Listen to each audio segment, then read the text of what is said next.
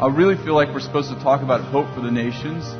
And this is, what I'm going to share is just pieces of what I've shared many times, and we just kind of mix it back up and say it again. But I really believe that God's called us to mold culture. And Bill was talking about culture a few minutes ago, and a friend of mine emailed me this quote about 3 years ago. She said, "He who gives the most hope has the most influence." He that gives the most hope has the most influence. And we have the opportunity and the privilege to travel maybe to some of your churches, but we travel all around the world, our teams, and we get to see, we get to see the world not from a distance. We get to see the world up close, and we get to experience different cultures and different churches. And I love diversity a lot. I love that God didn't make flowers like even like all purple, even though I like purple. And it's awesome that He created diversity. And I hate genetic cloning. Like, it began with religion. I like the fact that God made things different, and that I like that sometimes churches, when we go to churches or we do leader stuff, they're like, "How can we become like Bethel?" I'm like, "Oh, please don't do that. Like, one of us is enough, really. We need you to be yourself. We need you to be original. We need you to be an original, and whatever that looks like, it's exciting." But I also noticed that as we travel, we hear lots of stories, and we talk to lots of leaders that it's, in the recession, a lot of ministries are really hurting, and there are lots of different reasons, and I don't want to be critical of any of them, and we're friends with so many ministries, and even we're friends with many ministries that are really in trouble financially and in different ways, and we pray for them, and of course we've had our share of troubles. We've had more than our share of troubles, actually. So actually, the more I think about it, I might change this to depressed for the nations. So I won't be thinking about those troubles we've had. But I noticed that people are hungry for hope, is what I'm trying to say. I noticed that ministries that produce hope, and I mean from the heart, that those ministries are having more and more influence. And that the darker the times, the more influence we have. And so I want to talk a little bit about understanding how to mold culture and how to create supernatural ecosystems. And I was thinking about, I was in a particular country. This is a couple years ago, and I was meeting with some business people that I had never met before. And a friend of mine said, "I'd like you to meet these businessmen. They're multimillionaires, and there was a couple of billionaires, and I think there may have been, I don't know, 10 or 12 of them, and we had with their wives, and we had dinner at this very nice restaurant. It was just to give you an idea, dinner was $300 a piece. The most expensive meal I ever ate in my life. Well, I'm like, Kathy was like, "Yeah, we should." I'm like, no, just eat and enjoy. Do not feel guilty. If you feel guilty, don't act like you do with these people, please. Act like we do this all the time,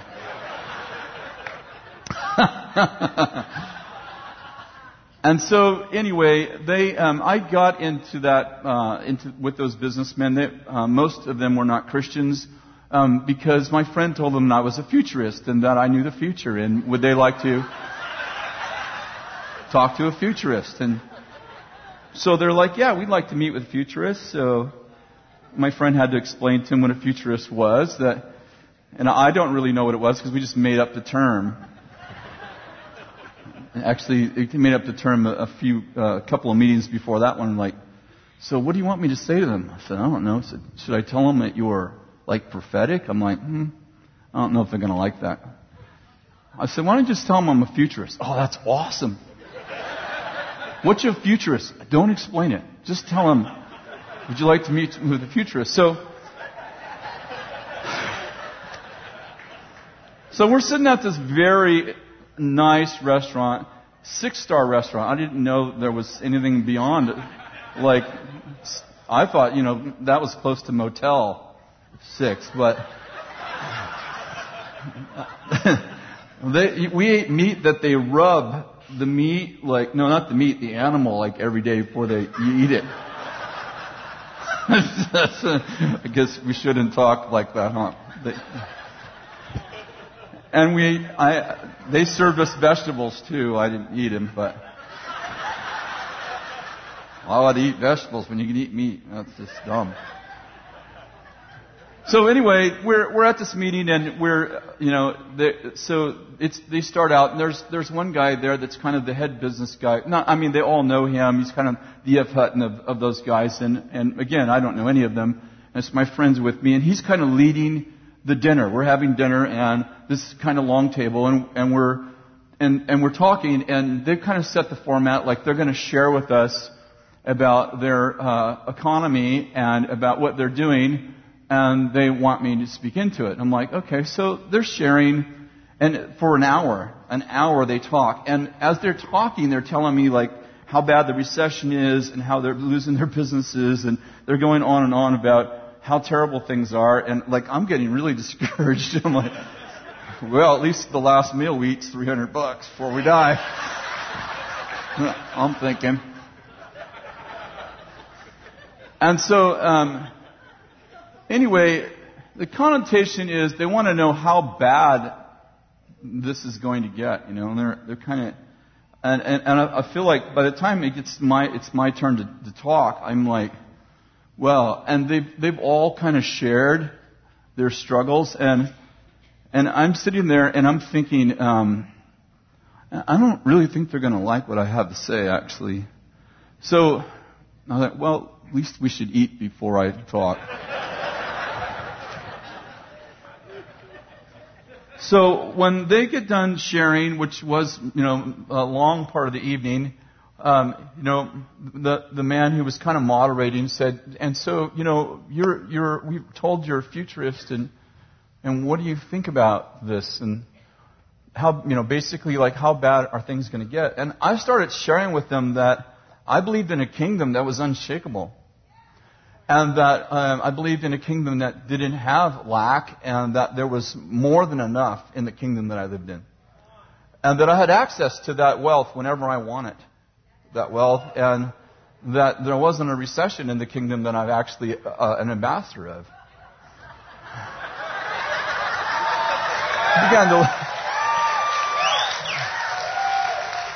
It took them about 15 minutes to get an idea of which kingdom I was talking about. And I began to just prophesy to them. I didn't, of course, say, I'm prophesying to you, and I didn't, shake or yell or quote scriptures or anything like that. But I just began to go around the room and tell them that I believe that, and by this time I said, God, I believe that you're gathered here today, that you would be a catalyst to a revolution in the area of economy.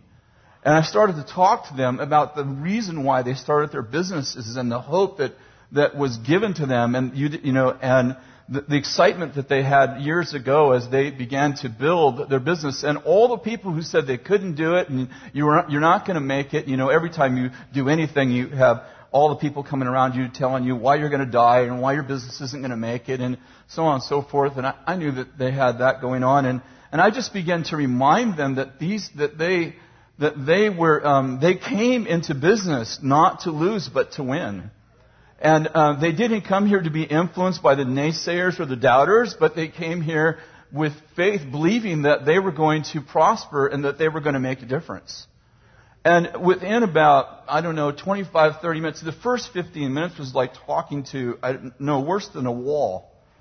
They were looking at me like they were angry with me. And as time went on, they began to, I could see them begin to come alive. I could see them to begin to dream. And I told them that, that a recession is just a bad idea. It's a whole bunch of people that got together and decided that the economy was bad, and people believe them, and they're creating their own prophecies. And Anyway, by the time we left there, it was pretty amazing. I mean, no one received Jesus or anything there, but they did receive hope and faith. And they left there with hope and faith. And my friend, who's a pastor, on the way out, he turned to me and he's kind of like, well, that wasn't going so good at first. I'm like, yeah. He said, and he knew all those people, and he said, every one of those people left encouraged. Like, they left with courage. And so I think that it's important for us to realize that we tend to interpret the world and the Bible through our own lens. Just as an example, the other day I like to mess with people on Facebook. If you've never been on my Facebook page, you probably don't know that, but I get a lot of comments. Not everyone likes me. In fact, it's pretty even. But I posted this verse, Matthew 5:27. You've heard it said that you shall not commit adultery, but I say to you that everyone who looks at a woman with lust for her has already committed adultery in her heart, in his heart. If your right eye makes you stumble, tear it out and throw it away from you. It's better for you to lose one of the parts of your body than to have your whole body be thrown into hell. And if your right hand makes you stumble, cut it off, throw it away from you. For it's better for you to lose one of your parts of the body than for your body to be thrown into hell. Then I put this on the Facebook. If you had a problem with porn and the counselor read this verse to you and then took out a knife for you to gouge out your eye or cut off your hand, would that be sound advice? And then would you send your son or daughter to them for counsel? And I got 147 comments. No idea why. I only had one person tell me that he believes that if you have a problem with porn, you should cut your arm off or gouge out your eye. The rest of them all had some way that they redefined what Jesus said, which, follow my thinking for a minute. What I'm getting at is that Jesus made a literal statement, and 146 people determined that cutting off your arm or gouging out your eye was probably not going to solve the problem, that there was something else Jesus was saying in the midst of those words. And what I'm getting at is that, and it was interesting, different people saw it different ways, and there was probably 30 or 40 different ways that people interpreted those verses, but all of them, except for one guy, and he had written me earlier when I asked, was Paul literally saying that a woman should not speak in church in 1 Corinthians 14? And he wrote and said, women shouldn't speak in church and people should become slaves. So I decided that I wouldn't listen to his counsel. Martin Luther King wouldn't have liked that guy. But my point is that we read the Bible through a lens, through our core value. And we read, people who say, I believe the Bible, I take it literally. I'm like, do you really? Do you really take the Bible literally? And what I'm getting at is not so much, fighting for a literal translation of the Bible or anything like that. My point is that you view the Bible through your core lens and your relationship with God. Like your relationship with God tells you how to interpret the Bible. And so when you read a verse that says, hey, if you have a problem with lust, gouge out your eye or cut off your hand. If you sent your son to a counselor and he's 16 and he's struggling with lust or porn or whatever, and he came back without one eye and his hand cut off, I don't know that you would be very excited. You might call the police. And he would say, I thought I sent you to a Christian counselor. And he said, well, he quoted this verse before he cut my hand off. What I'm getting at is that we do view the Bible through our relationship with God. And we do view the world through our relationship with God. Our relationship with God, our experiences, they define the world for us. They tell us what to think about certain circumstances, and they do define how we view Scripture. Are you following me? And so you can put your dark glasses on and read the Bible, and you can come up with one way of viewing the Scripture, or you can put on your hope glasses and you can read the Bible, and you'll see some of the same verses completely differently. And I think that we owe the world an encounter with God, and I think that there are elements that are necessary to destroy the destructive ecosystems of a bad culture. And I want to just tell you about four things that we're supposed to do. One, we must believe that there's supposed to be a future and hope. If we're going to transform culture, we have to actually believe there's going to be a future and a hope. Right? This is pretty simple, really. It's kind of hard to bring hope to people and say, if the doctor says to you, listen, you have a week to live, it doesn't matter what he says after that. It's not going to be very hopeful.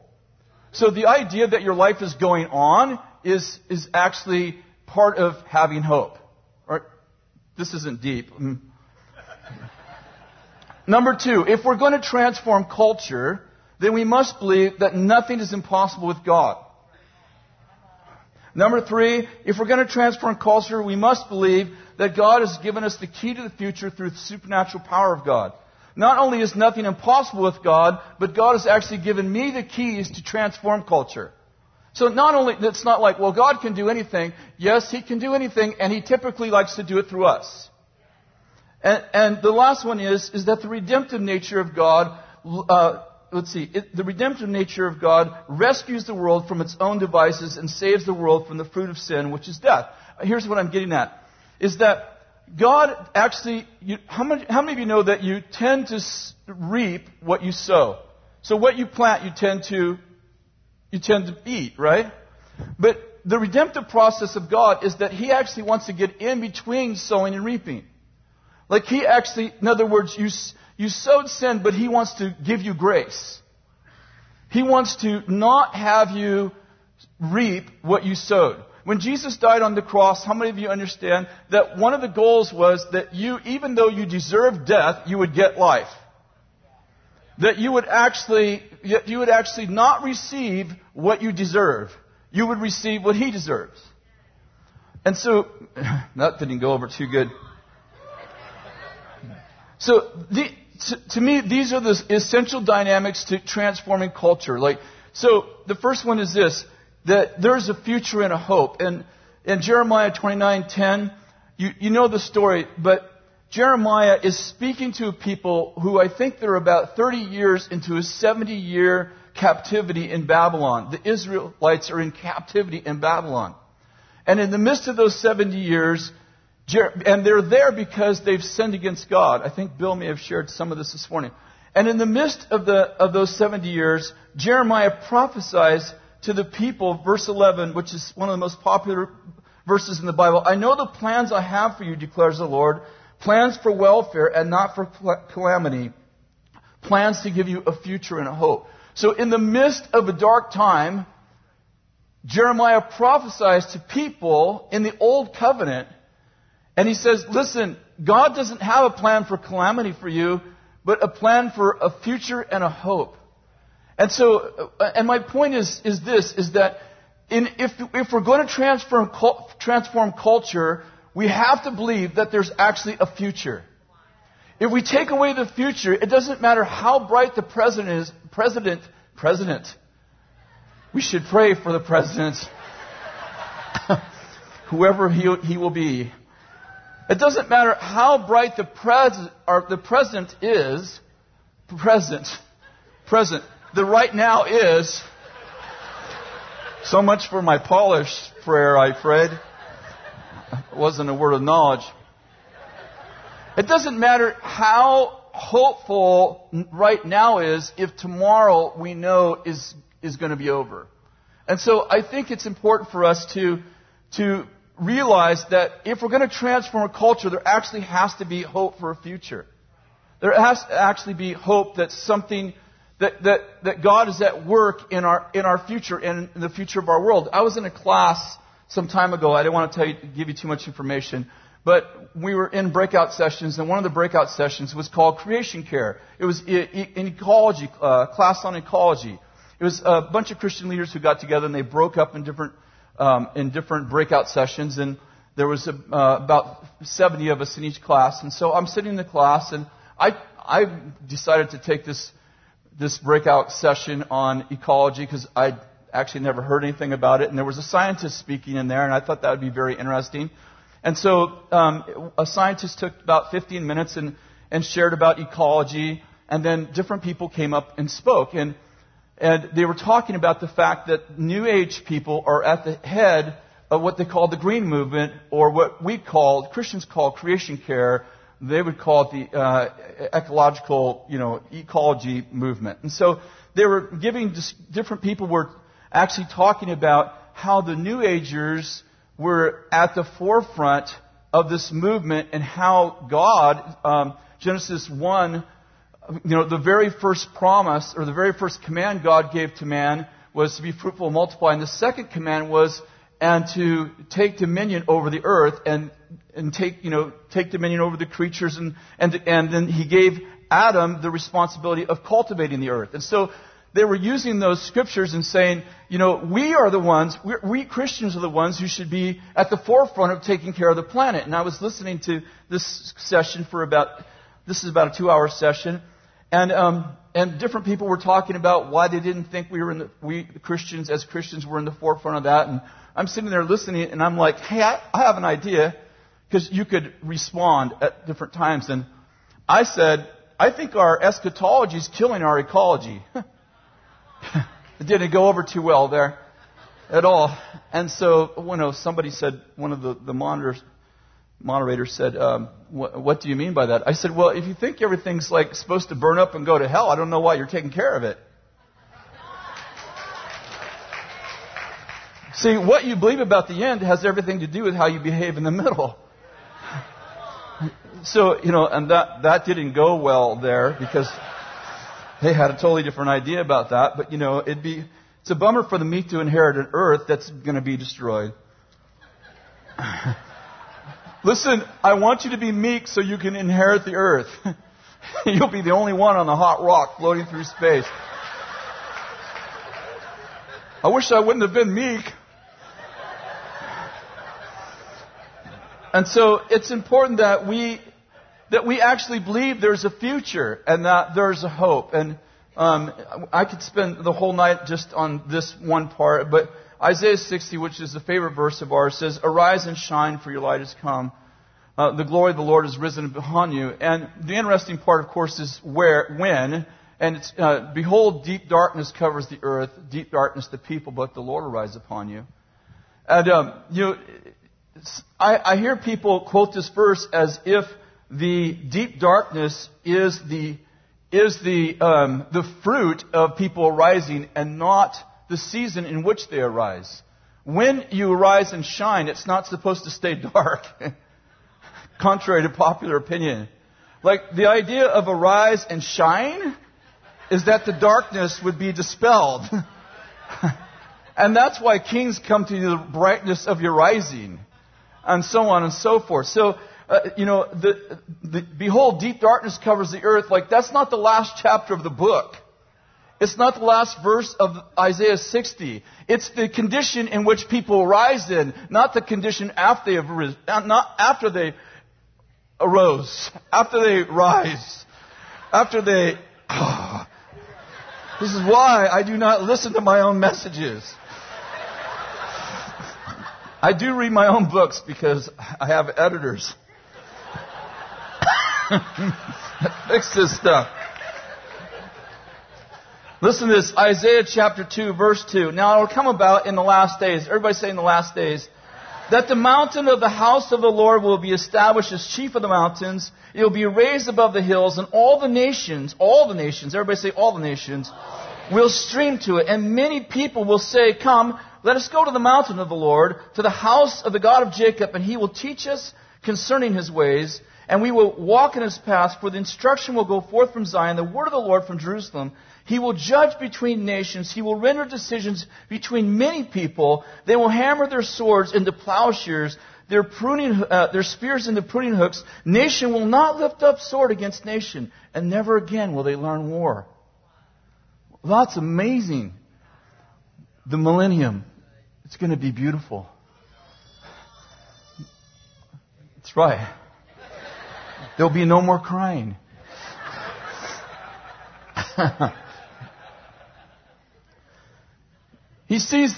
Isaiah sees this time called the last days. when this mountain will rise above all the other mountains, it will become chief of the mountains, and people will stream to it. And the result of that is world peace. I know, when your eschatology is like,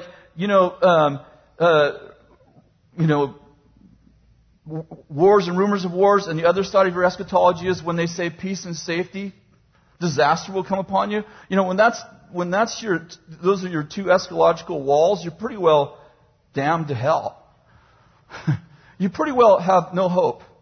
Like, if it's going well, you're like, it's going well now, but they say peace and safety, then everything's going to be like bad. And when there's wars and rumors and wars, you're like, yep, it's a sign of the times. If those are the only way if those are the glasses you have on when you read the Bible, it's pretty hard to have hope for the nations. If that's the way you read the Scripture, you read a Scripture like this that says that nations are going to, that the mountain of the house of the Lord is going to rise above all the other mountains. People are going to stream to it, and the outcome is peace in the nations. No longer will there be war. And you read that and you're like, well, that has to be in some time zone that I'm not responsible for. You understand? You put on those glasses. Because he said in the last days, and Peter said in Acts 2:17, he's quoting Joel, in the last days I'll pour out my Spirit on all flesh, all mankind. How many of you understand that you live in the last days? Like, you don't live in the last day, but you do live in the last days. Like, the last day is great and terrible. It's a day of judgment, but you live in the last days. And this is supposed to happen in the last days. And all I'm trying to say is this, is however you view the Bible, you do determine, you are reading it with a set of lenses on. Like I was sharing with you about Jesus talking about a man cutting off his hand or gouging out his eye. And, 147 comments, 146 said, I don't think he actually meant cut your hand off or gouge your eye out. Well, that's what he said. And so we read the Bible we read our relationship with God into the Bible. And for people who feel hopeless, they read those verses and they're like, that's for another time. That's for another season. It's not for now. And I'm like, what if it is? What if God actually wants you to have faith for your city and your nation? What if you're the catalyst to cultural transformation?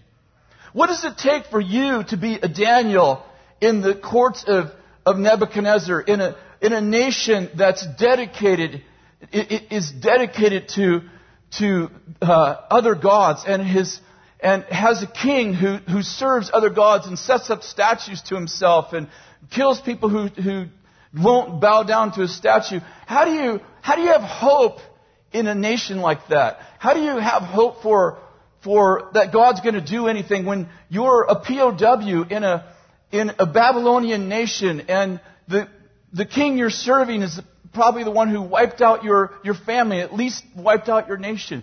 How do you stay hopeful? How do you decide, I'm going to be a catalyst to change? Like, here I am, I'm a POW, but I'm about to change this nation. And you build a relationship with Nebuchadnezzar, and you finally convince him that you know God, and he dies, and his son becomes king, and then he dies, and the Persians take over, and you end up with 4 kings that you have to deal with, and 3 of those kings love you. One throws you in the lion's den and waits all night to see how you're doing. I'm just saying, what does it take? Do you understand that the average Christian mindset is not going to change Babylon, and he's not going to be a Daniel in Babylon. He's going to be depressed in Babylon. But there's a guy who prayed 3 times a day and wouldn't eat the king's food, who in the midst of the darkest season of his life stayed hopeful and alive because he believed there's going to be a future and there's going to be hope. And when he was in Babylon, he reviewed the words of Jeremiah, who prophesied that they would be in bondage for 70 years, but on the 70th year they would be released. And Daniel was there when in the 70th year when they were released, because he was looking to the future with hope. He was hopeful. Are you with me at all? And so I believe that we have to cultivate hope. Like, if you're getting your prophetic words from CNN, you're talking yourself to death.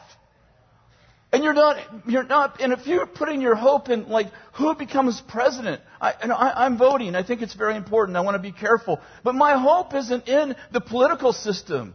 My hope is in the kingdom.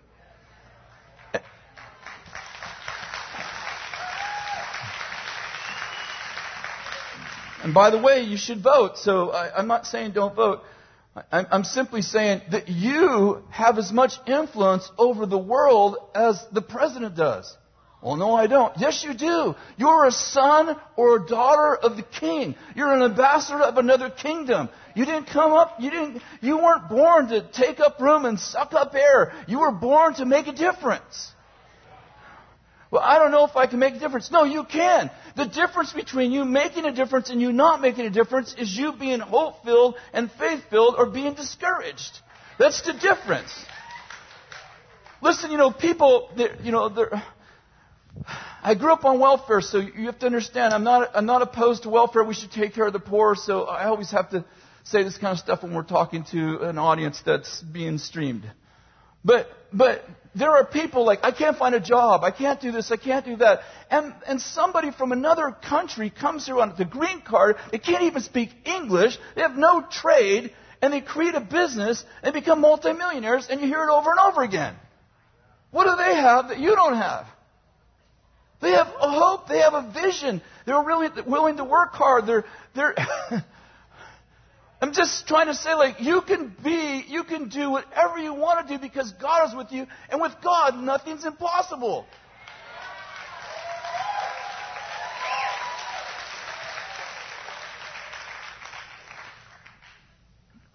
Daniel prophesied a time, in fact, we'll just read it in verse 9 of chapter 7. He said, he sees this vision. I got to tell you this part before that. In Isaiah chapter 2, we just read, it says, the mountain of the house of the Lord will become chief of the mountains. Remember this?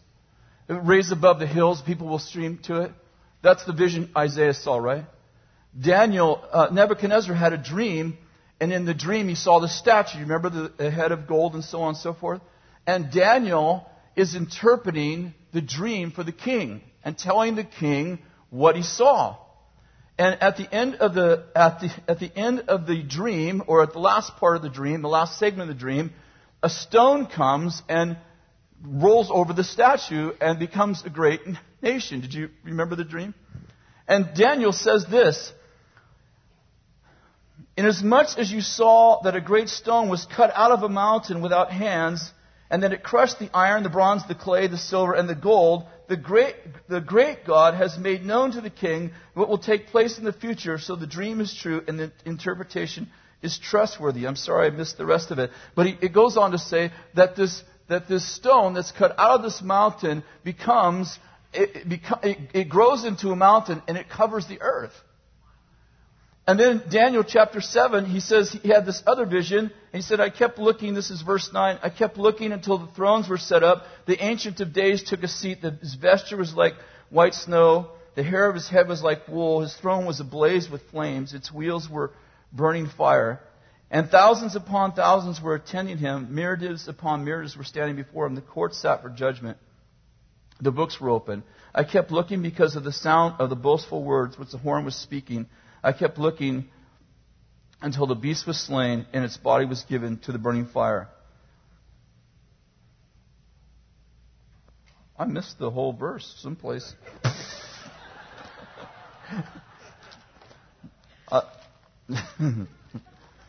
It's right here. Verse 13. Oh, I'm not there yet. I kept looking at the... I don't know why. I'm just like trying to use technology, but it's not working for me. I think I'm too old school. Verse 13, I kept looking in the night vision, and behold, with the clouds of heaven, one like the Son of Man was coming. And he came to the Ancient of Days and presented before him. And to him was given dominion. Everybody say dominion. Glory. Everybody say glory. And a kingdom. Everybody say kingdom. That all peoples and nations and men of every language might serve him. His dominion is an everlasting dominion, which will not pass away. And his kingdom is one which will not be destroyed. Verse 15, as for me, Daniel, my spirit was distressed in me, and my visions in my mind kept alarming me. I approached the one who was standing by me, and I asked him, what does this mean? And he told me and made known to me interpretation of these things. Verse 17, the great beasts which we didn't read about earlier, the first part of the vision, which are four in number, are four kings who will arise from the earth. Verse 18, but the saints of the highest one will receive a kingdom and possess the kingdom forever, for all ages to come. And then he goes on to talk more about the meaning of the beast. And then verse 21, he says, I kept looking, and the horn was waging war with the saints and overpowering them. Everybody say, boo. Until, everybody say, until. The Ancient of Days came, and judgment was passed in favor of the saints of the highest one. And the time arrived for the saints to take possession of the kingdom. I want to just read this part. I kept looking, and the horn was waging war with the saints and overpowering them until the Ancient of Days came, and judgment was passed in favor of the saints of the highest one. And the time arrived for the saints to take possession of the kingdom. This is really interesting because, remember the vision? He said, I looked in the vision, one like the Son of Man was coming. He doesn't say the Son of God, he says the Son of Man. Verse 14, he says, and to him was given dominion, glory, and a kingdom. That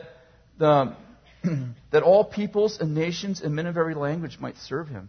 His dominions and everlasting dominion. His kingdom is one which will not pass away. And so this is the vision he sees. And when the angel interprets the vision of the Son of Man coming to the Ancient of Days and receiving glory, dominion, and a kingdom, the angel, instead of saying the Son of Man received dominion, glory, and a kingdom, he said the Son of Man was the saints of the highest one. And so the question is, when do the saints of the highest one receive dominion, glory, and a kingdom? And down in verse 21 it says that they receive it when the Ancient of Days comes and judgment is passed in favor of the saints. Saints of the highest one, and the time arrives for the saints to take possession of the kingdom. And let me just read you a few more verses. Verse 24, he talks about the horns that are waging war, which are kings. Verse 25, how they'll speak out against the highest one. Verse 26, but the court will sit for judgment. His dominion will be taken away. Listen to this. His dominion will be taken away and annihilated and destroyed forever.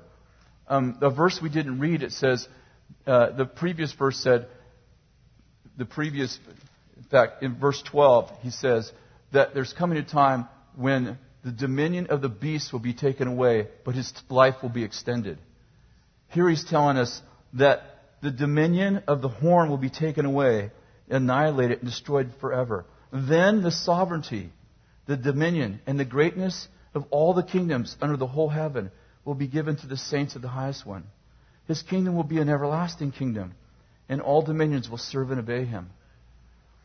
Two things I want to ask and bring to light. One is when it says until the Ancient of Days took his seat, and the saints and judgment was passed in favor of the saints of the highest one, and the time arrived. And the time arrived for the saints to take possession of the kingdom. All this happens when the saints take possession of the kingdom. My question is, when do the saints take possession of the kingdom? Because when the saints take possession of the kingdom, they get dominion, glory, and a kingdom. Dominion, glory, and a kingdom. And I'd like to propose to you that when Jesus died on the cross, the judgment was passed in favor of the saints of the highest one. And the time arrived for the saints to take possession of the kingdom. And that the horn that was waging war with the saints and was overpowering him, remember, dominion was taken away from him, but his life was extended.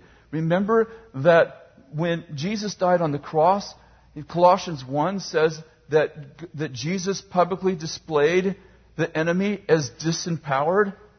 He didn't kill the devil. He left him alive for a season before he throws him into the lake of fire. Why? Because you are part of his judgment. You get to tread on him before God throws him into the lake of fire.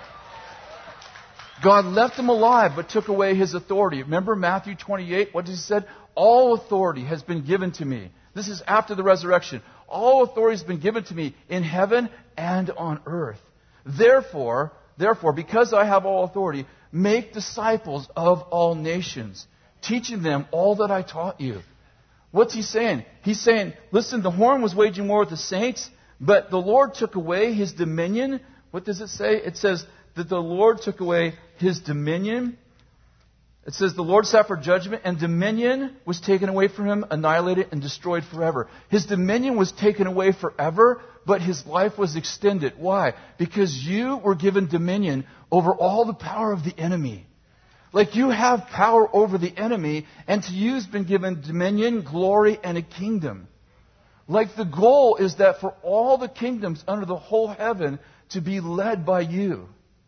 That was Genesis 1. That was the original divine design, was that you were put on the planet, that you would cultivate the planet, that you would be the caregiver of the earth, and that you would rule and reign. That has never changed. When Jesus died on the cross, I'd like to propose that he reinstated the original mandate for mankind, for the sons and daughters of God, that we would rule and reign with God. And so in Matthew chapter 16, it says, remember, this passage in Daniel 7 says that the horn was waging war with the saints until the Ancient of Days came and judgment was passed in favor of the saints of the highest one, and time arrived for the saints to take possession of the kingdom. How many of you understand that when Jesus died on the cross, he said, he went everywhere and he said, go everywhere and proclaim the kingdom has come near you. Heal the sick, raise the dead, and say the kingdom's come near you. And I've got tons of verses, but like Luke 12:32 says, don't be afraid, little flock, for your Father has chosen gladly to give you the kingdom. How about this one? Hebrews chapter 12, verse 28. Therefore, since we received a kingdom, how many can say received? Since we received a kingdom which cannot be shaken, let us show gratitude by which we may offer to God an acceptable service with reverence and awe. How many of you understand that you've already received the kingdom? Yes, you're going to heaven, but how many of you understand that your ministry right now is, your destiny is you're going to heaven, but your ministry is bringing heaven to earth? And that the time has already arrived for the saints to receive a kingdom. It was the Father's good pleasure to give you the kingdom. And not only have you received the kingdom, you received glory and dominion. Remember, Jesus prayed in John 17. He said, Father, the glory that you've given me, I want to give to them that they might be one. So not only have you received dominion, but you receive glory. And not only have you received the kingdom, but you've received glory and dominion. Remember, Jesus said that He's put all the serpents and scorpions under your feet. That you're to tread on serpents and scorpions and over all the power of the enemy.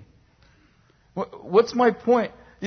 It's really important that you believe that you have a future and that you have a hope. And that your children's children's children are benefiting from what you're doing today. That you have 100-year vision. Listen, if you're going to change the nations, you have to have a sense that this place may be here 100 years from now, 200 years from now, 300 years from now. What if it isn't? Well, if it isn't, you're going to do listen, if you work at a job and you believe you're going to be there forever, how many know you're going to do a lot better job than if you think that you're going to be gone in a week? Something might happen and the company closes down and you're gone in a week. But if you think you're going to be gone in a week, how many of you know you're not going to do as good a job as if you think you're going to retire here 25 years from now? I'm saying it affects the way you work. Like if I believe I'm going to be here for 1,000 years, my kids, my children's children, and I'm building for the future, how many of you understand it's going to change the whole way I approach life? What if Jesus comes tomorrow? I've done a ton better job when I'm working for 1,000 years than when I'm working for a day. I grew up in the Jesus movement. I know what it's like to believe that you're going to be gone any second. I didn't go to college because of that. You know, that's the truth. I'm not joking. The young people think it's funny, but it is the truth. Like I was taught, like that's a waste of time. Jesus is going to come back any day now. And then, you know, the late great planet Earth, they keep revising when. I thought I could have been through college by now.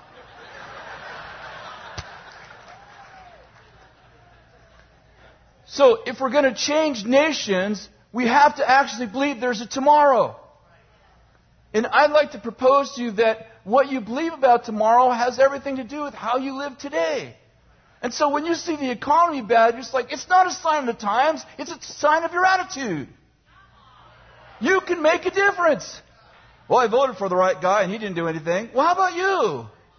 Why does it have to do with another guy? How about, what's wrong with you? Why don't you change the nation? Like, this is a corporate mandate. It's not like individual, well, I'm run for president. Well, run for president, and if you're awesome, we'll vote for you.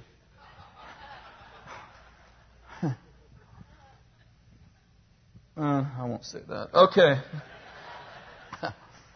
Second thing is, you have to believe that nothing's impossible with God.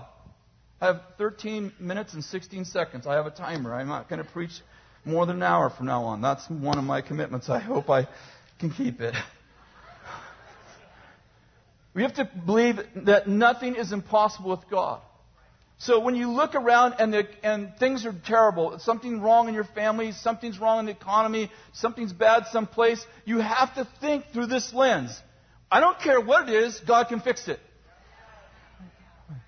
I want to put this differently. I don't care what it is, God's about to fix it. Because the idea that God can, I don't know if that moves me. The idea that God will, that moves me.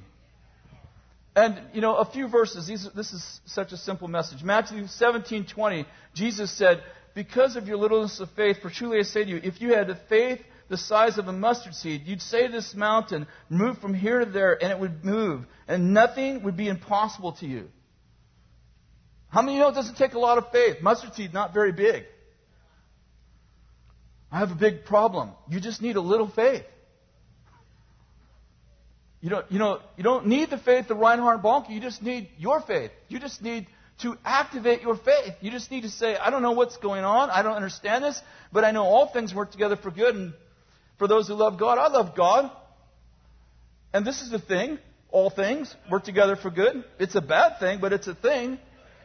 You didn't say all good things work together for good. You said all things. And so this is a thing, and I love God, and therefore this is going to work out for good. And I began to speak to the mountains of my life.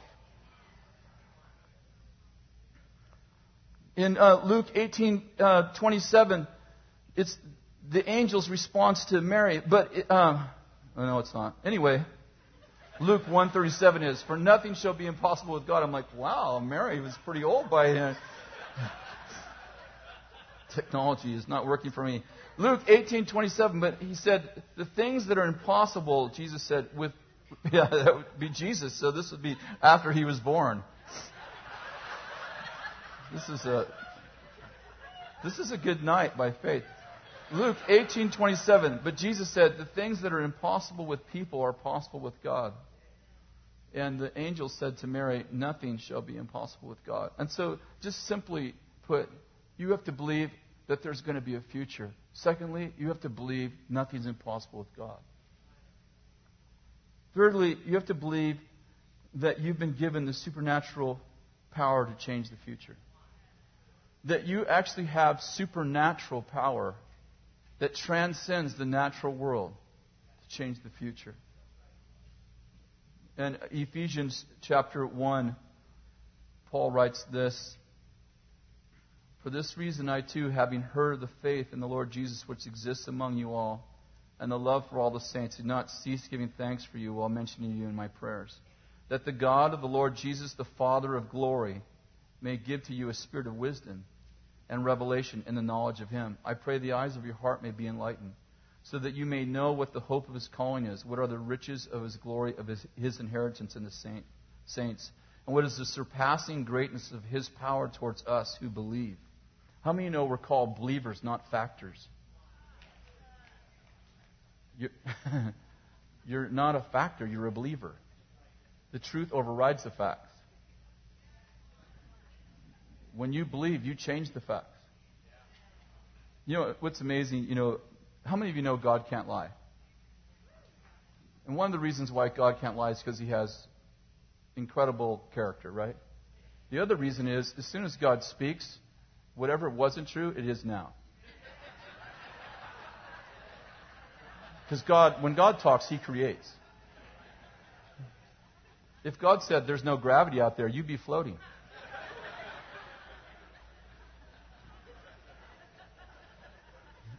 That's true, actually. What is the surpassing greatness of His power towards us who believe?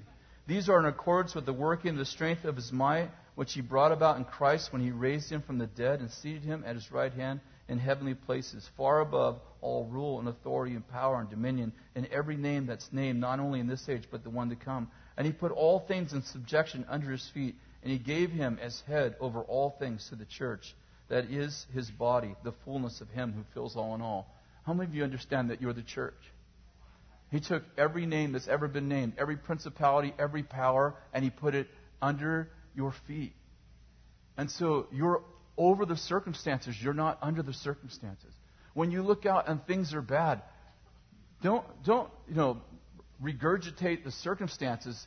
Think about the fact that you have power over darkness. He said, "Arise and shine in the midst of darkness." The darkness that covers the earth. He said, "Arise and shine." He didn't say, "It's dark, it's time to sleep." He said, "It's time to arise." And so, when your circumstances are bad, that's the time for you to arise. That's the time for you to shine.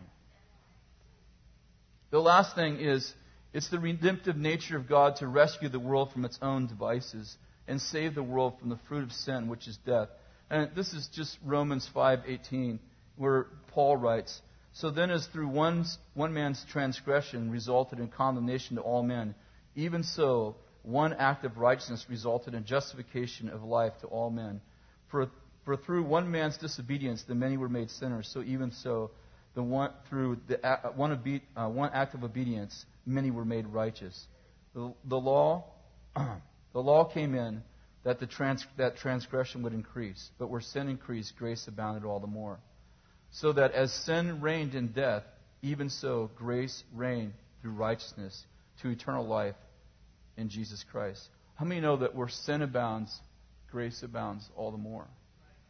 And so whenever we see immorality, we have reason to believe that God can do the most amazing stuff where the greatest sin is.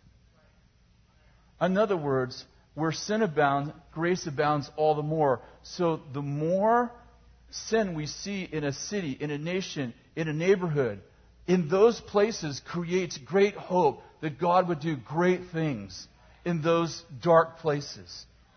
I love the story I think it's in the book of Luke, where the prostitute comes in and she's washing Jesus' feet, and Simon, the Pharisee, who's just invited Jesus to dinner, he's having this extravagant dinner with Jesus' 12 disciples, and this prostitute walks in and she's weeping, and she washes Jesus' feet with her tears, and she breaks an alabaster vial and pours oil over His head, and Simon, the Pharisee, who's trying to make a connection with God, because most of the Pharisees don't really like Jesus. This guy's having him over for dinner. He thinks in his heart, he doesn't say it, he thinks if this man was a prophet, this man Jesus, he would know that this woman's a prostitute. And Jesus turns to Simon and He says, "Simon, I have something to ask you." He says, "Yes, teacher." He said, "Simon, one man owed $1 million and another 50,000. And the master forgave them both. Which one do you think will love more?" And he said, "Well, I suppose the one who owed the most." And he turns to the prostitute and he said, "That's right." And he turns to her and he said, Your sins are forgiven." And then he turns to Simon and he says, "Those who are forgiven little love little, but those who are forgiven much love much." And I'm always mindful of the fact that the greatest revivals can happen in the deepest, darkest places of the planet, because those people are forgiven much and they love much. It's amazing what happens when you understand the depth of your sin. I think that understanding the depth of your sin helps you to understand the depth of His forgiveness and the depth of His love for you. And so I just want to say that we're not called to be thermometers. We're called to be thermostats. We're not called to be weathermen. We're called to be world changers. We're not called to talk about how bad things are getting. We're called to make a difference and change things. And so I just want to inspire you tonight. Like, everywhere I go, people are talking about the recession this and the president that, and this country's doing this bad and that's happening in Iran and, Iraq and Israel and this thing and that thing. And I'm like, wow, where's God in all of this? Like, what does God think about this? Because God is the X factor, and nothing's impossible with God. And I was sitting with an economist not too long ago. This is really pretty recently, and he was talking about the American national debt was like, it's like 15 trillion. He's like, you know how much $1 trillion is? And I'm thinking, like, I don't know how much $1 trillion is, but I know that God has a lot of money. Like, I've never met a trillionaire besides God, but he has a lot of money.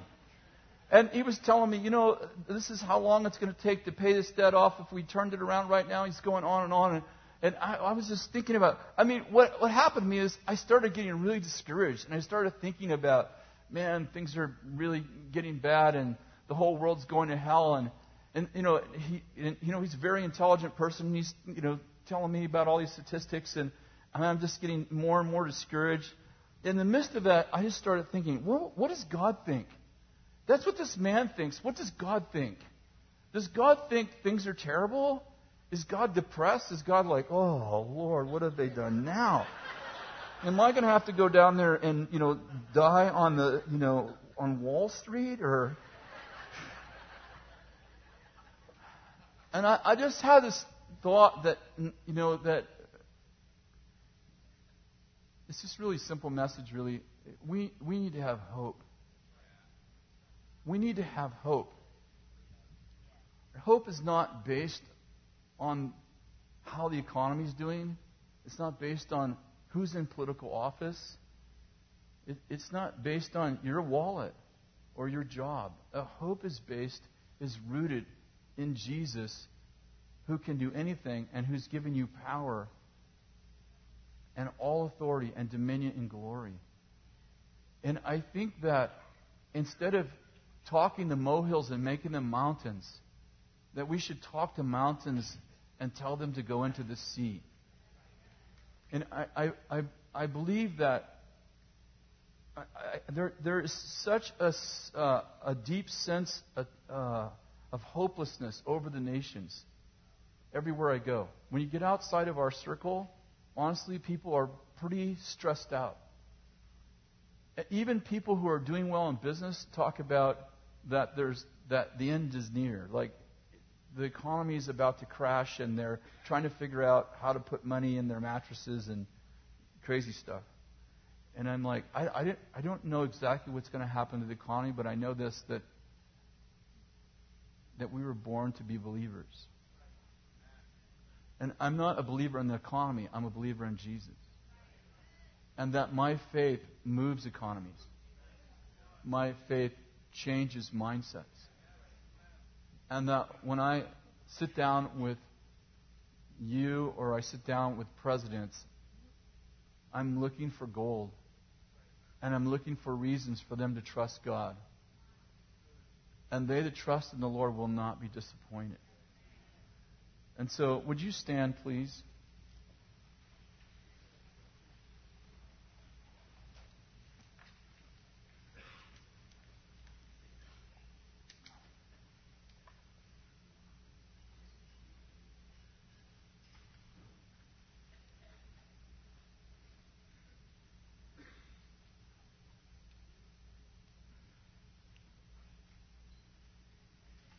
I want you to do this. I want you just to close your eyes right now.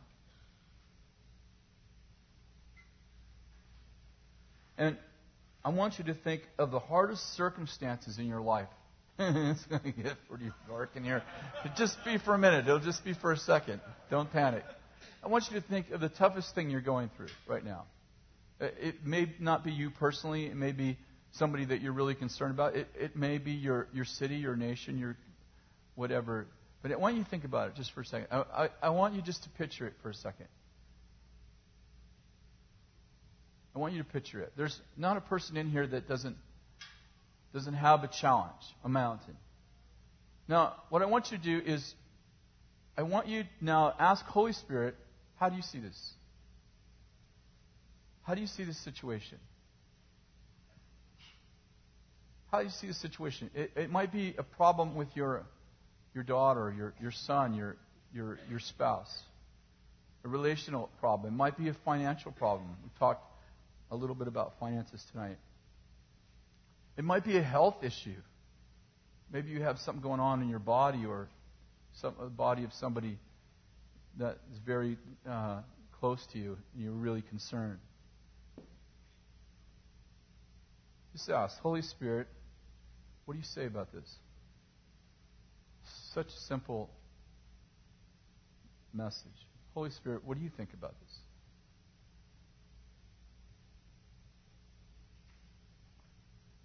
What do you think about this?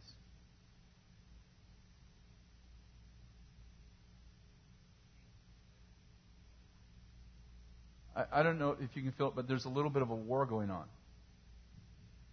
The first image probably, for some of you, came way too easy. And this picture that the Holy Spirit's given you is fighting to emerge. Holy Spirit, I pray right now that you would anoint the minds of the people in this room. That we would have the mind of Christ. Just stay here for a moment. We're gonna be done in a few minutes, but I want us to just stay here for a moment. I want you just to imagine that issue that you're concerned about. I want you to imagine it the way the Holy Spirit tells you it is. Not the way you see it with your eyes, but the way that you see it with the eyes of your heart. And I pray that the eyes of your heart would be enlightened. Thank you, Lord.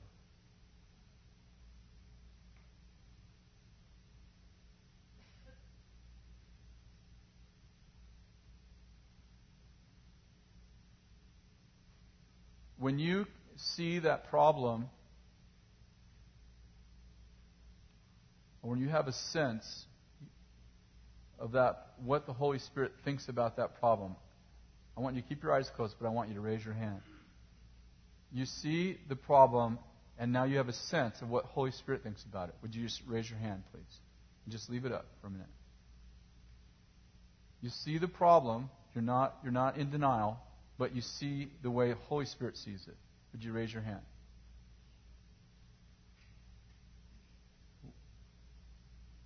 Okay, now what I want you to do is really simple. I want you to speak to that problem. I want you to speak to the problem what the Holy Spirit told you. So if, let's just say, for instance, you're concerned because your daughter or your son is in a bad situation. Whatever the Holy Spirit told you, I want you to say to, let's say his name's John. John, in the name of Jesus, I thank you that you're a lover of God. That you're working on your testimony and you're going to come through this and God says you're going to be a man of God. Whatever it is that God puts on your heart, whatever He showed you, the way He showed you, I want you right now to speak to that mountain right now. I want you to speak to that problem. I want you to do it out loud. Just, not loud enough for your neighbor really to hear, but I want you to speak to it. I don't want you to speak about it. I want you to speak to it. I want you to speak to it right now. And I don't want you to pray about it. I want you to speak to it. Do you understand the difference? I don't want you to pray about it. Pray about it, yes, but not right now. Right now, I want you to speak to it. If it's a financial problem, I want you to speak what the Holy Spirit told you. Not what you dreamed up, not a good idea. I want you to speak what the Holy Spirit told you about that problem. Do that right now. I'll give you a minute or two. Speak to it right now, out loud.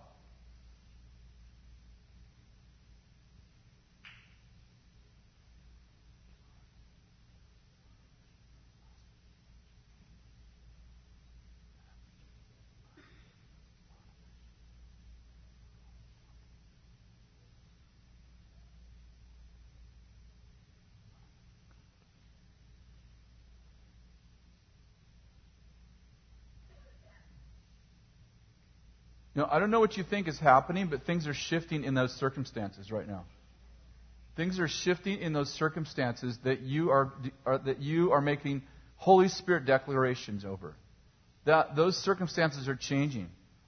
Some of you are like, it's a job. Like you don't have a job, and Holy Spirit showed you. I just have all these things going through my mind, and you just started saying, you know what? Tomorrow there's going to be a job, and it's going to be a job I've always wanted, and you're speaking into that circumstance. And I'm telling you, things are opening up for you right now. It may feel like empty words. It's like not. Holy Spirit is beginning to impregnate the atmosphere with His will, with the seed of God. Lord, we just release that over people right now. In Jesus' name. In Jesus' name. Thank you, Lord. In Jesus' name. Okay, put your hands down. How many of you need a miracle in your life? Like, would you just raise your hand? Not necessarily in your body, but you. When I say miracle, I mean a bona fide, like if God doesn't come through, whatever. We're going to lose our house. If God doesn't come through, we're going to die. If God doesn't come through, something, pretty heavy duty is going to happen in a negative sense if God doesn't come through. Would you raise your hand? Would you raise your hand, please? Okay, put your hand on the person next to you that has their hand up right now. And now we're going to join our faith with theirs. We're going to join our faith with theirs. We're going to exponentially create an atmosphere of miraculous breakthrough in their lives right now. 1 will chase 1,000, 2 will chase 10,000. We just release that. Just begin to speak over them right now. That this mountain, this situation is going to be changed. Speak to them right now, out loud. This situation's going to be changed. This mountain's going to be removed. This condition is going to be transformed. This sickness is going to be gone. This finances are going to be released. This job is going to open up. This, whatever it is, this court case is going to end right now. We release that over people. Maybe it'd be good for those of you that are being prayed for, just say it's relational, or it's financial, or it's physical. Would you just give them like one sentence or one word what it is they're proclaiming? You don't have to give them details, but just tell them it's relational, it's physical, it's financial, it's about a job, whatever it is. Just so that they could pray with understanding too. They can speak into it with understanding.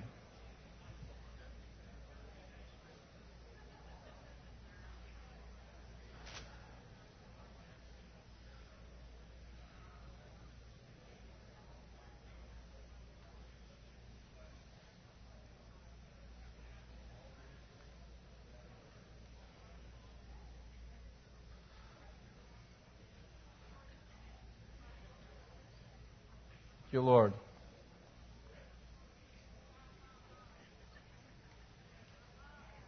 I heard the word shift. Well, I'll release a shift in your life right now. A shift. I release a shift in the circumstance. I release a shift right now. A dynamic shift, a turnaround, a revolution, a 180-degree shift in the name of Jesus. Lord, we release that right now in the name of Jesus. We break the powers of darkness that are trying to insist on a bad outcome. In Jesus' name, we release the prosperity of God. We release the all things of God work together for good. We release that over them. We release nothing shall be impossible with God. We release, you'll speak to the mountains, they'll be removed. We release that over you right now in Jesus' name. We release mustard seed faith to the people that are being ministered to right now. Mustard seed faith. Lord, we release that to them right now in Jesus' name. There would just be a sense of courage. There would be a sense that something good is about to happen. There's a new report coming. There's an arising in the midst of my darkness. God is with me. God's with me in the midst of the tunnel, not at the end of the tunnel. God isn't the light at the end of the tunnel. He's the light in the tunnel. He loves tunnels. Lord, we release that to people right now that feel lonely, that feel alone, that feel discouraged, that feel depressed. Lord, we release our courage. We say, be courageous, be strong. Let the weak say, I am strong in the Lord. Strengthen the knees that those that are feeble. Lord, we just strengthen right now people who feel weak, they feel broken, they feel fragile. Lord, I break the power of fragile right now. Whew. There's a whole spirit of fragile. If you feel fragile, would you raise your hand? I don't know what this means, but you feel fragile, raise your hand right now. No, right now, raise your hand. If you feel fragile, raise your hand right now. Lord, I break the power of fragile right now. Listen, I know fragile is isn't necessarily a spirit, but I believe that there's a spirit of fragile, like weakness, that is actually an evil spirit. And Lord, I just break it off of every person in this room and people who are watching my iBethel TV. I cancel the fact that you're fragile. You are not fragile. You're a child of God. And when you're weak, He is strong, which makes you strong all the time because He's always with you. Lord, I just pray right now for strength to come into people who feel fragile. Strength in their emotions, strength in their minds, strength in their spirit, strength in their bodies. Lord, I just release that right now. Strength, grace to you in Jesus' name. Shoosh. We release that over you right now. The spirit of confusion. If you feel disoriented or confused, would you raise your hand? The rest of you put your hand out. You feel disoriented or confused. And I mean, it's like it's been I saw the swirling thing. It's like it'd be like a tornado, but I saw it in the spirit realm.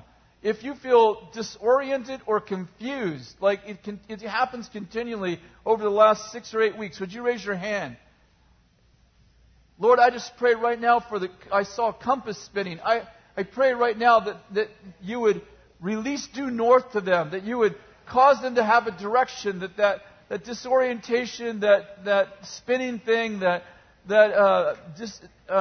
thing would stop. That even has to do with your equilibrium. Some of you are having in your equilibrium even. Who has a struggle with their equilibrium? I'm sorry, this is all feels so disjointed. If you have a problem with your equilibrium, would you raise your hand too? Somehow this is the same spirit. I just think it's manifest physically in some people. Lord, I just release healing for equilibrium. We break off the spirit of being disoriented, having your equilibrium be off. Lord, we just pray for balance. We pray for just trying to articulate what I see. We pray for direction. We pray for a sense of belonging. We pray for a sense of, we pray for traction. We break the power of confusion. Lord, we release right now peace. Peace. We release peace. We release peace over people right now in Jesus' name. We release peace. There was a man right there. I think you might be sitting. There was a man with a tie right there. Would you? Is there somebody there? Yeah. Yes, you have a tie on. What would be your first name? Whitaker. Yeah, you're the first one I saw the word shift on. And does he speak English? Does he speak English? I'm sorry. He's German? Is there someone who speaks German who's translating for him? Okay, great. You're translating for him? Okay, so got it? Good. Just get right next to him and kind of look at me so I can tell where you're at in translating. Good. Good. I see the word shift written over you. And I believe that this is a great time of transition. And that what you thought was a bad season is actually God is using for good in your life. And God's turning around the circumstances. And by the time you get home, in fact, you're going to get a phone call before you get home that the circumstances that you're concerned about have already shifted.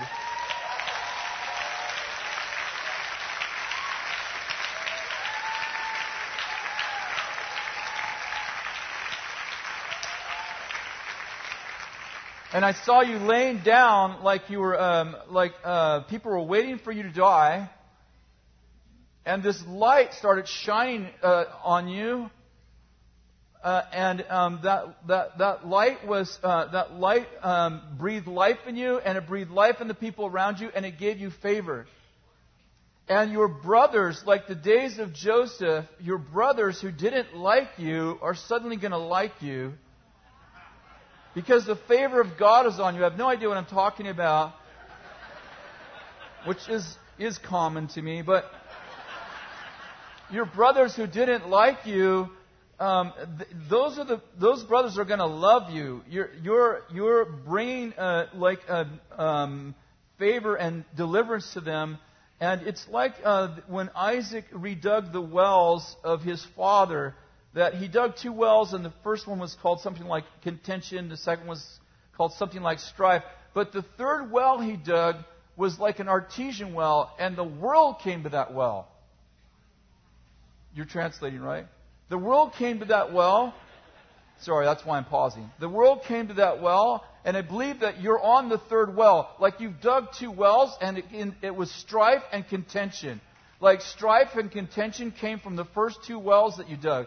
And it has to do with relationship and broken relationship and betrayal. And the Lord says, but you're in the midst of digging the third well, and you're going to finish that well while you're here. And by the time you get home, they're going to say, oh, we love you. You're going to say, I thought you didn't like me. And they're going to say, now we see that God is with you. And so we release the favor of God over you in the name of Jesus.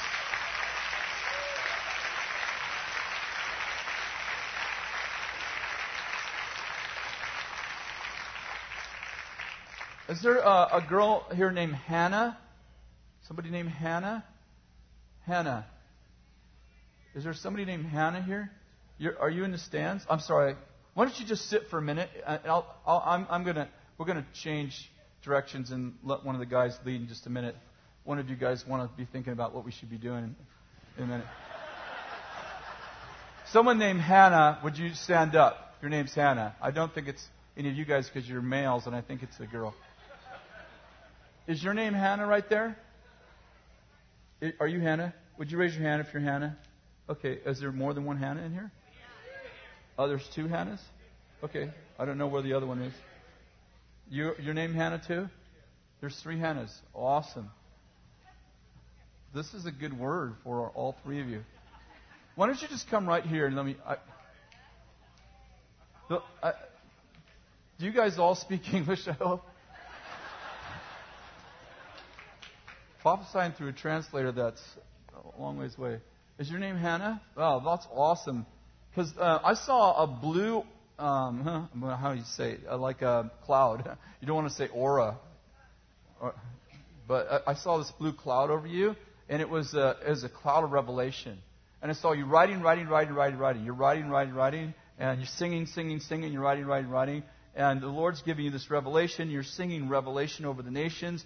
And I saw you in this chapel, and you were on your knees, and the Lord was giving you songs, and they were songs of deliverance. They were songs of reformation. They were songs that changed the economy. They were songs that changed the mindsets of people.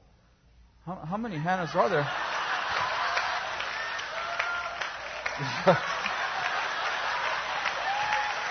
It's a middle name, right?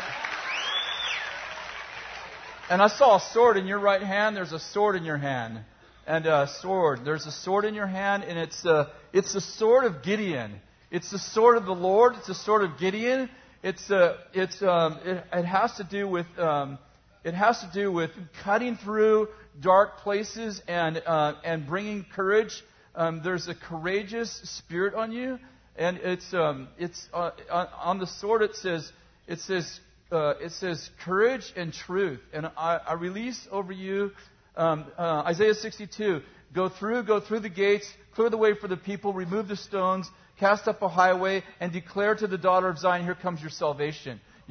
There's something about breakthrough anointing that's on your life, that you're leading people who have given up, they're all defected. They all left. And the Lord says, go through the gates and remove the stones and tell the daughter of Zion, it's time for your salvation to come. And, you put your hand on your stomach, Hannah, and you're pregnant. You're pregnant with a revival that's coming forth from your innermost being. And I see that you're like the woman at the well, not in the immoral way, but in that you're going back to your city and you're telling all the people all the good things that God has done for you. And I see you leading a revival. It's a national revival. The Lord's elevating you. I saw you first floor, second floor. Right now you're at ground floor, but the Lord's putting you in an elevator. He's elevating you and your vision's too small. Like the Lord says, your vision's too small right now. And that's why you worry, because you're thinking too small. But the Lord wants to elevate you, put you in an elevator, Holy Spirit elevator, and a river flowing from your innermost being. And your names, you're Hannah too? Are people changing their names? I see the word reconciliation written over you. I see you like a counselor who takes people who, like the Jews and Gentiles, like blacks and whites, like nations that don't get along, Arabs and Jewish people that like don't historically get along, not just individuals, but there's a spirit of reconciliation on you, that you're reconciling, breaking down walls between people and creating bridges between people, and there's wisdom in you, and you understand the root issues. Even though people go, this is the problem I have, you look deep and you understand the depth of the root issues, and God's given you a surgeon's skill for restoring wholeness in people. And like if you were working with plants, you'd be like a horticulturist. Like you understand what it takes to make things grow, especially relationships. And you come here, let me touch your hands. And the Lord says a healing mantle is being released over you. In the name of Jesus, I just release this healing mantle, which I do not carry, but I release it as a prophetic man. In Jesus' name. Lord, I just release it over her. That people who went before her, like Catherine Coleman, Amy Simple McPherson, John G. Lake, that she would carry that same anointing, that same mantle for healing and for miracles, the double anointing, that she'd be ambidextrous in the Spirit for miracles and for healing. In Jesus' name. You are ambidextrous? Well, now you are in the Spirit too. Awesome. And you come here right now. Lord, I just thank you for this mind that you've given this woman. Lord, I bless this mind. This mind is under the influence of Jesus. Are you like a flower child? Lord, we release... Lord, we release, I see colors and textures, and I release art over you. In Jesus' name, give me your hands. I'll give you all the art I have. This won't take long. Lord, I just bless this woman with artistic ability in Jesus' name. I can't say, as I have, I give to you, but I can say, as He has, He gives to you through me. In Jesus' name, yeah, you would be awesome at drawing stick figures if I... But Lord, I just release texture, color, art, pottery, sculpturing. Lord, I just release that over her in the name of Jesus. And that as she works with her hands, she would feel the pleasure of God, and the anointing of God would come on her, and she would speak with her hands. She would speak the words of God with her hands in Jesus' name. Amen. Okay, before anybody else multiplies. What? There's another one? Who did I miss? In the blue? I got her first. Yep. Blue cloud, not an aura. Blue cloud. So, Lord, we bless these in the name of Jesus. Just put your hands towards these beautiful ladies. Lord, we just bless them right now. And, Lord, whatever, Lord, just get them. And you can say, be on to me according to these words. You didn't say it. Say, be it unto me according to these words. In Jesus' name. Amen. Okay, you guys are done.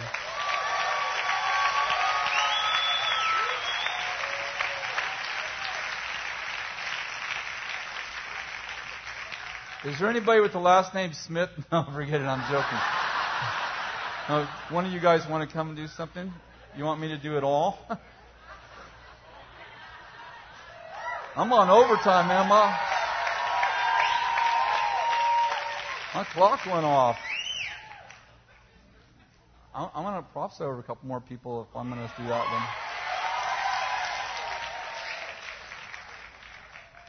one.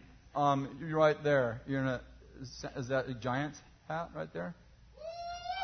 Did the Giants win tonight? They won. Awesome. All right. That's a good night. Would you stand, please? What's your name, sir? Huh? Darren. Darren? Yeah, I saw you're a bridge over troubled water. You're a bridge over troubled water, and you meet people you're like a Holy Spirit paramedic. And you meet people in crisis.